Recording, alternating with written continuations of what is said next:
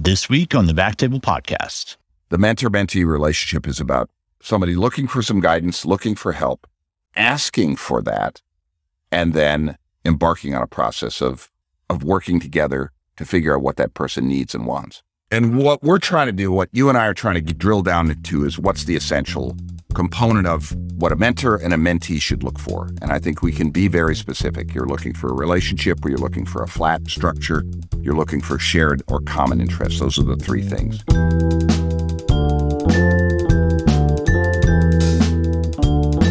Hello, everyone, and welcome to Backtable Podcast, your source for all things interventional and endovascular. You can find all previous episodes of our podcast on iTunes, Spotify, and Backtable.com.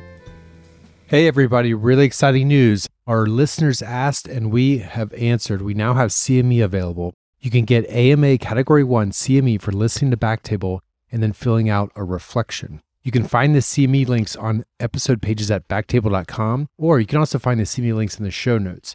It's a small cost for the credit, much less than you would spend at a conference, and it helps support the show. Powered by CMEify, using AI technology to bring the right education to the right place at the right time.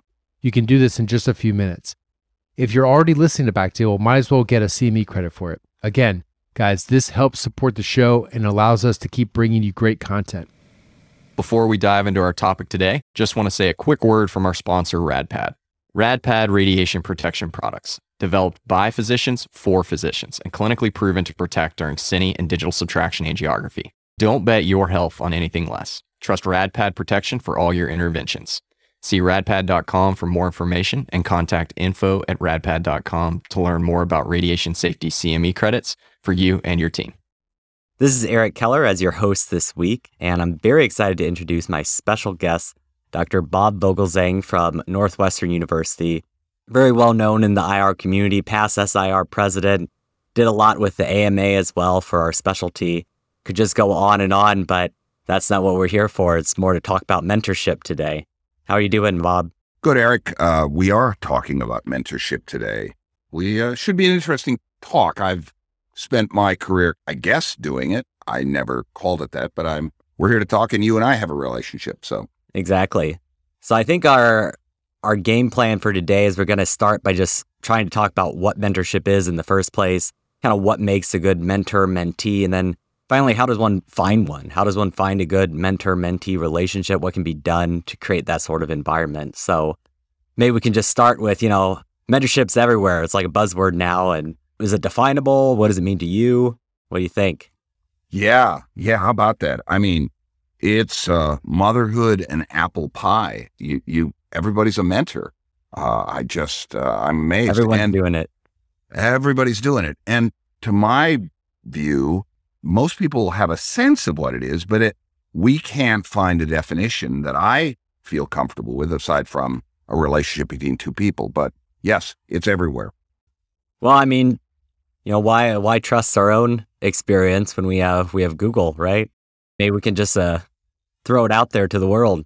Yeah, absolutely. You know what the old phrase is, the smartest person in the room is now the room. So let's ask the room. How many answers do you get when you look up mentorship on Google? I mean, how many hits do you get? I get a ton. I mean, Great mentorship. Yeah. There's mentorship cycle. I mean, it goes on and on and on, and page after page after page after page after page. Millions.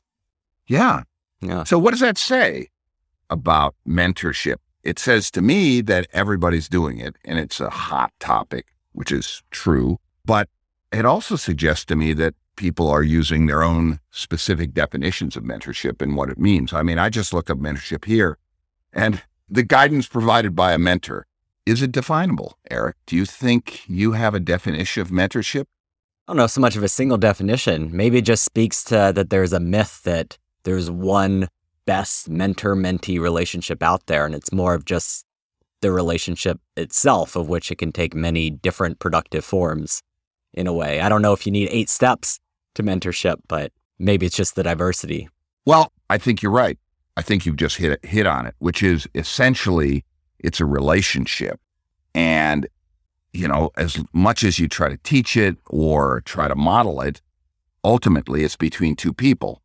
And, you can be as successfully or unsuccessfully married as you wish, but reading books may help, but it probably won't, right? It's between two people and the unique nature of those two people and their relationship. So that's true. Exactly. Do you think that people understand that mentoring is that way? In other words, do people really get what mentoring is? I have a sense they don't. They use the word, but the word doesn't mean anything except that they're doing that activity that they think they are doing. Right. It's almost like we say something so often that it loses its meaning, like patient-centered care or aligning incentives. Like it's who's going to argue with it, right? Like you said, motherhood and apple pie. But at some point, it loses its meaning almost. Well, I think we can delve into it a little bit by doing what the great Ken Burns once said. I was at a lecture with him, and he said, facts don't convince people. Stories convince people. So I think our story is a good way to illustrate mentorship, at least as you and I experience it. So let's talk about that. Yeah, totally. I mean, I can tell my side of it, actually. So I was at medical school at Northwestern, where you are, and I wanted to study turf wars and asked around. People talked about interventional radiology, and then it came up about uterine fibroids. Maybe, that would be a juicy topic to dive into. And so they said, oh, well, you got to talk to Bob Vogelsang and Howard Crispin. So, I reached out, came to your office. It's usually Tuesday mornings, and we started chatting, not only about that project, but then other things. And it just kind of fostered from there. That's right. But we somehow established a relationship that was based on common interest and curiosity and an openness. Well, from my perspective, I've done this a bunch. I've had young people in. It's one of the things that keeps me in medicine, actually, in academic medicine. I started years ago when I said, I'll do this for a little bit and then I'll go into private practice and do cases. And then I understood fairly rapidly that the day-to-day interactions with young people and what it took to teach people and be with young academic physicians or young residents was something I enjoyed a great deal. And out of that, naturally or organically flowed. So you somehow got my name, but what made you decide to get some help or to look for some direction? Because that's obviously part of the quest as well. I mean, I guess, selfishly, I wanted to explore that interest. But then the question is, why I talk to lots of different people. It's like, why keep having that conversation? And, for me with you, it was that it's more of like an intellectual honesty and humility that I found refreshing, that you seemed very sincere in when we interacted. We had those common interests, as you were saying. It seemed like that we kind of operated on the same wavelength in the way that we talked about things. Like I remember the first time that we tried to do grounded theory, this anthropologic method. And this anthropologist came to your office. The three of us sat there and we were going to start analyzing some stuff. 2 hours later, we'd gotten like halfway through one transcript.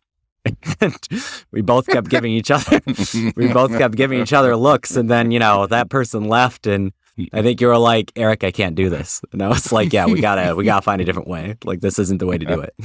Yeah, that's a good story, and it's exactly correct. So I think that we illustrate seeking out somebody who you share interests with and can explore together. So, that's the thing you can't teach. How is that sense of exploration or sense of a relationship with another person teachable? I think it's hard, because ultimately you can direct somebody to do something. See, mentoring is not about me directing you to do something, right? I can give you a project that might be useful. You might learn some things in our interaction. We may learn back and forth. You may learn from me. I learn from you. But it's really more than that. It's really a conversation. So I think that's what mentoring at its core is, a personal relationship. And how would you suggest to somebody find that? I don't know. But certainly it's that more than anything else. It's not a student-teacher relationship. It's really a collegial relationship. Mentors really are in the same field, right? Mm-hmm. And the only difference between me and you is the fact that I've been at it longer, period. Yeah. So you're a colleague, different level. The only difference is time. Yeah, so it sounds like that, you were saying that maybe the common definition of mentorship is that relationship, not so much of a power differential as much as colleagues. And then I guess the question is, does it take on different forms at different stages of the career, or is that kind of the underlying theme throughout? I would believe it is, but it's dependent again on the relationship first and foremost, and the desire to learn, right? Explore. To me, the mentor-mentee relationship is about a joint exploration. That's how I've always approached it. I just can't say that enough. I think most of the mentoring institutions, the things I read, are poorly defined as a hierarchical structure. And really, you want a flat structure. Yeah. The only difference being between you're on the same flat plane, except one is further along in terms of the x-axis. That is time. Yeah. I do have to say that, at least in my experiences, that's been a common uniting theme, even though, I had a different relationship with Jeremy Collins that was there at Northwestern. Our relationship was very different than your relationship, but a common theme was that I didn't feel like there was this big power differential or whatnot, that I could go and drink whiskey with Jeremy Collins at a drum bar in Chicago or stuff like that, and that wasn't weird. Yeah. Essentially, I think we've defined it as how we see it, and I think it's the formula for a successful mentor-mentee relationship, right? I think it's quite clear. I'd be curious to know what you have experienced as you search for a mentor, because ultimately it's the mentee's search. There's some more of the mentor, the senior person, looking for a young people to guide, but it's really the search. In my experience, it's almost always been the search. Yeah. I've definitely had bad interactions with people. Definitely have not hit it out of the park. And I think that the only way that I found good relationships was by keep putting myself out there. Almost it's like dating to an extent, that I definitely went on a first date with someone, and either because one, they just weren't responsive and didn't seem very supportive for whatever reason. Maybe we just have different interests, or they're too busy with other things or other stuff like that. Those are the kind of red flags to me. Not that the person's a bad person, it's just wasn't a good match, or that we What? You went on the Tinder for mentors app? Yeah, but I was swiping a lot in medical school is what I'm trying to say. Yeah. Every specialty, night and day, middle of the night, whatever, whoever would have a conversation with me. But I guess to me, what it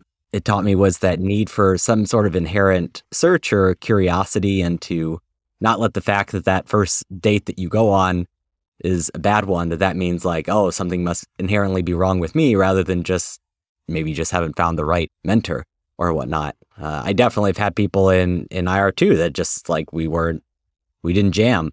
So, well, not everyone wants to do grounded theory and psychoanalyze everyone. Well, there you have it. Right there is another part. The interests have to match. If you're not interested in CT scanning of the pancreas and you want to do vascular intervention, don't go to the CT guy, right? But that's another basic idea. Match your interests with those of the mentor. I think a bad match, I had one early on where I wasn't really interested in the project or the details, and I went along with it, and I hated it. But we weren't sharing a common interest. So you would say common interests, relationships that click in terms of however that personal aspect goes, and non-hierarchical structure of the relationship are the three critical elements of a successful venture.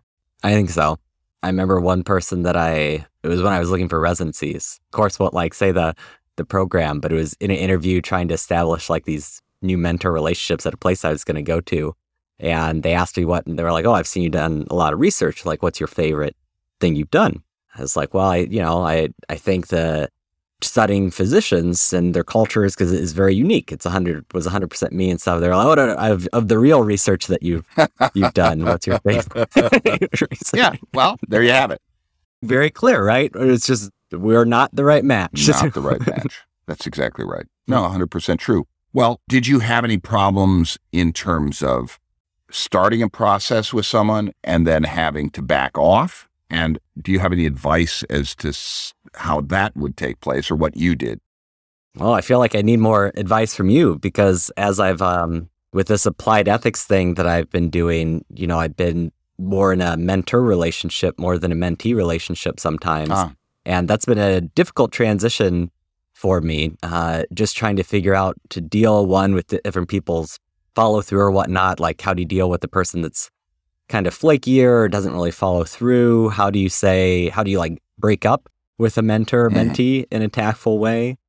Or how much of it is you versus them? Like, do you need to mold yourself to be a better mentor and you're just like, I'm not doing a good enough job and that's why this isn't working out, versus that maybe, again, like we've been talking about, it's just not the right match. That's been like a more recent struggle for me that I wonder, you've done this a lot longer than I have. Yeah, I would say that the first and foremost thing is have a project that you want to see through to the end. Too often, some of the projects associated with it, and they always are associated with this relationship, are too complex and that individual doesn't understand them. So get it to a point where the mentee, the person you're working with, has a doable project. That was always what I did, and it satisfied the need for that person to complete something. And often there was a goal, a very pragmatic goal, which is, let's get a paper out of this thing so you have a paper to have on your CV. So I was always very practical about it. So that's the other element of it. Don't make it too complex. I've seen so many people get tied down in endless data grinding, and you may have people who want to do that.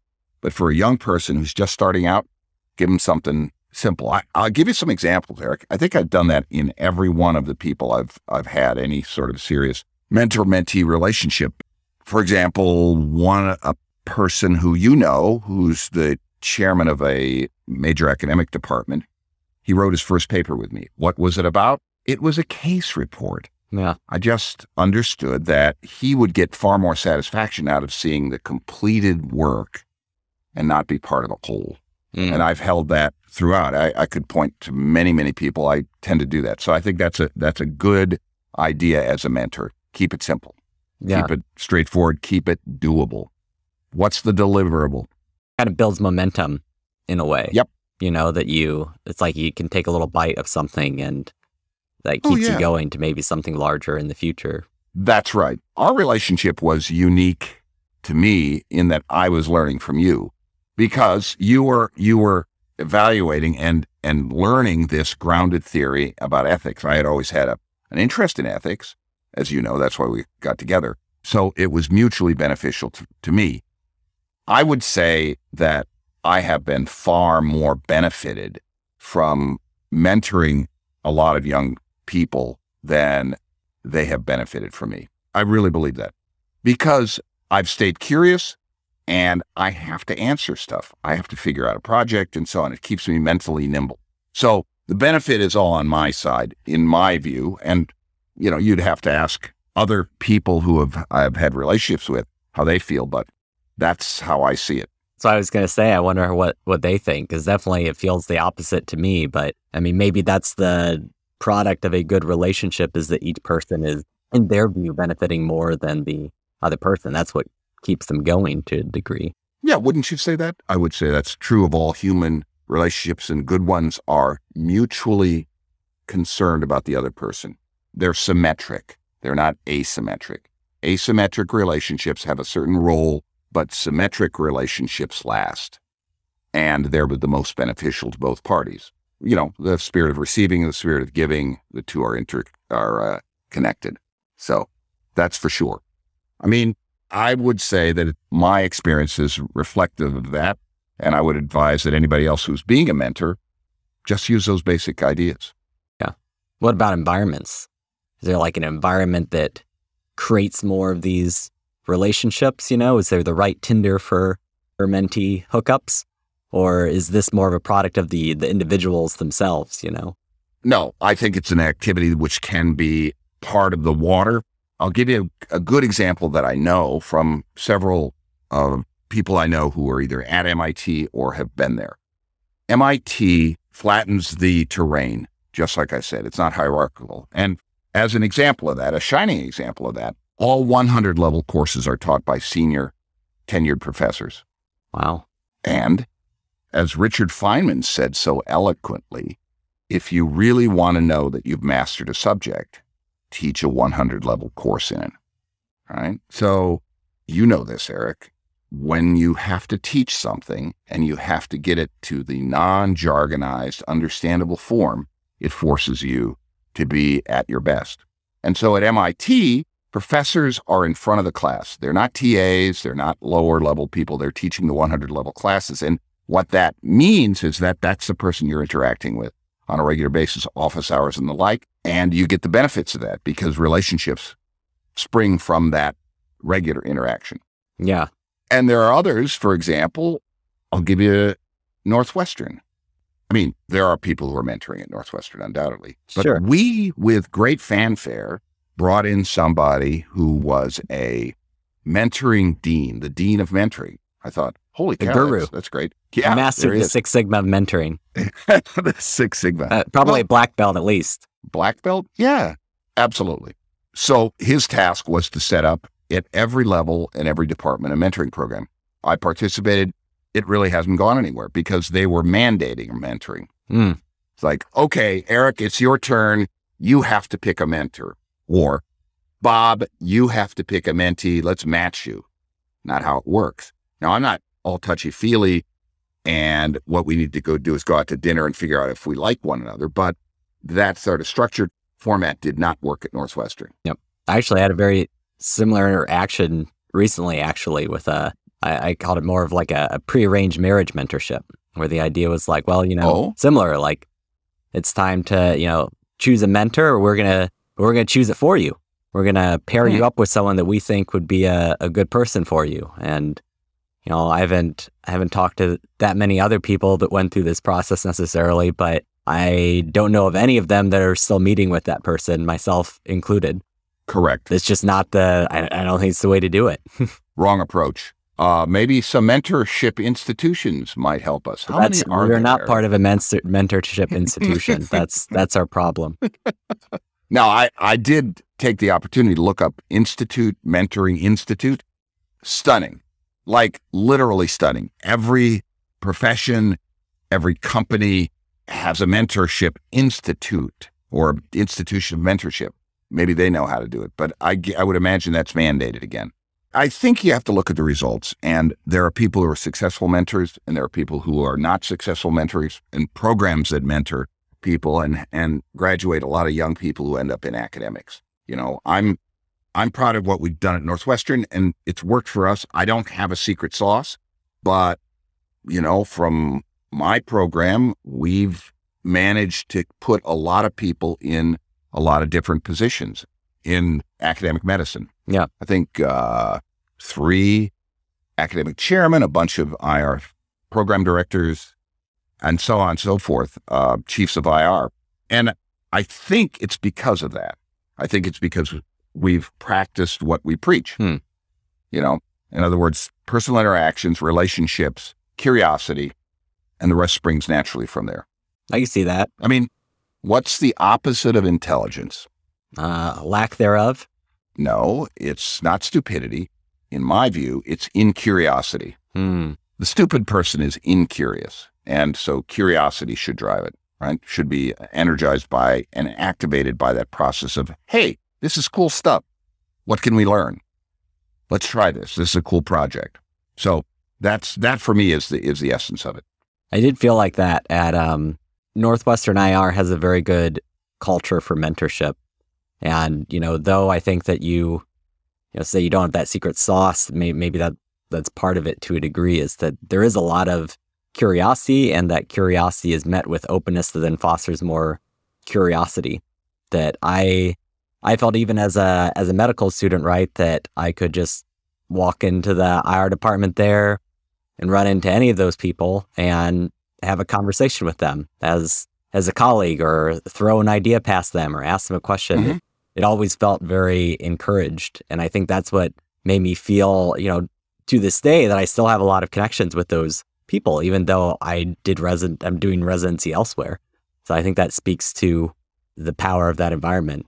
Yeah. And what we're trying to do, what you and I are trying to drill down into, is what's the essential component of what a mentor and a mentee should look for. And I think we can be very specific. You're looking for a relationship, or you're looking for a flat structure. You're looking for shared or common interests. Those are the three things, you know. It's been said that we are at our best when we take advantage of the knowledge of others. And so to me, that's a mutually beneficial thing. You know, we're handing the baton. It's a relay race, right? That's how this is supposed to work. At least that's how human beings interact. That's how societies flourish. That's how advancements are made. Yeah. The baton gets passed. So this is really nothing more than that, right? Then is the flip side of that coin is how you find or become one, which are all those same things to a degree of kind of like the closed mouths don't get fed, that as a mentee, you kind of have to be curious and put yourself out there in order to have that sort of relationship. That's right. At its heart, it's simple, but I can't define it. Neither can you. That's what we found out about Google. Google, even the definition we found was circular, which is nuts, right? It's being mentored. And so I think that we can state with confidence that those who are successful in finding a mentor and in mentoring mentees, perhaps finding mentees, are those who look for those attributes. That's it. Right? Nicely put. I agree. Do you have other pearls of wisdom? Pearls. Yeah, right. A lot of pearls. I wouldn't call them pearls, but I would say that it builds on the work that we've done, which is your work that you kind of advanced and you and I kind of bounced off each other and ended up in this medical tribalism thing that we kind of played with and have continued to play with, is how would you advise a young person who hasn't figured out which specialty they're in, they want to be in, or where they want to move their training to? Let's say they're a resident looking for a fellowship or a medical student looking for a specific specialty. Give me some thoughts on your idea of what we've worked on and how that plays into looking for somebody in a training program. I think a lot of it, to a degree, is taking yourself out of it as the mentor, in the sense that, of course, it's flattering for your mentee to go into the thing that you want to do or say, you know, I really value what you do and I want to do the same thing. But I think part of being a good mentor is being open to the fact that they're their own person, and it's equally successful if they want to go into cardiology and do those things. And I think that is reflective of the tribalism things, is because where we saw people get along better across specialties and cultures, or people that were more aware of those differences and open to them.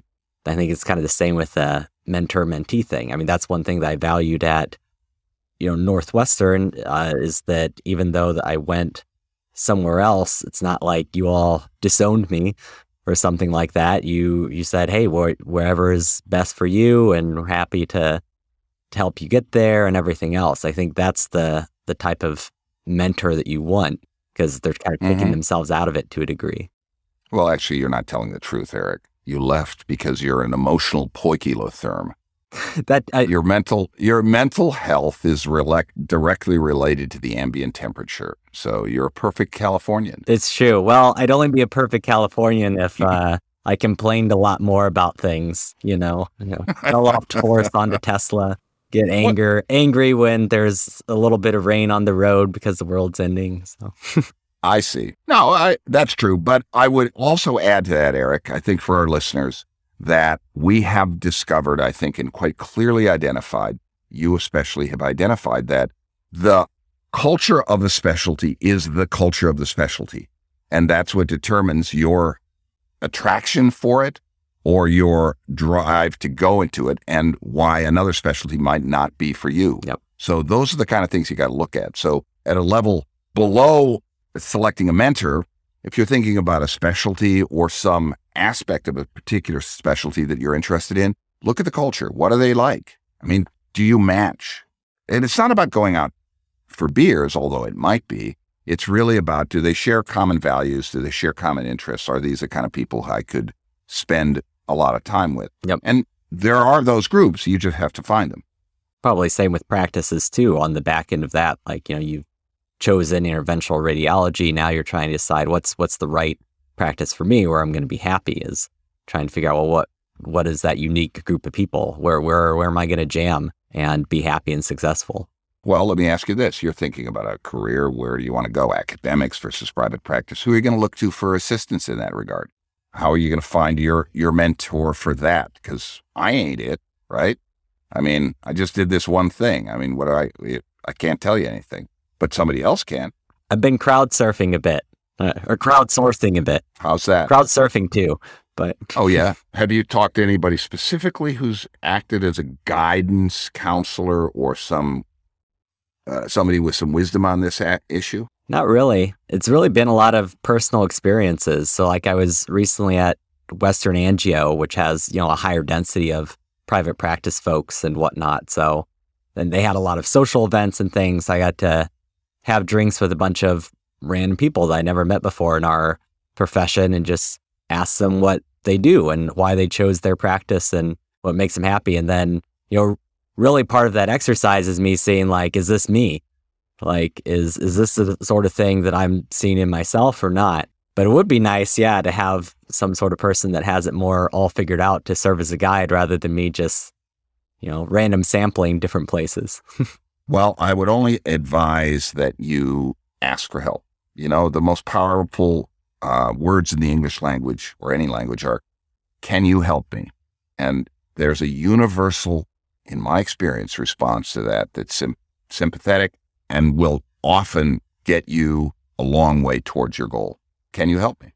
So that's really what it's about. The mentor-mentee relationship is about somebody looking for some guidance, looking for help, asking for that, and then embarking on a process of working together to figure out what that person needs and wants.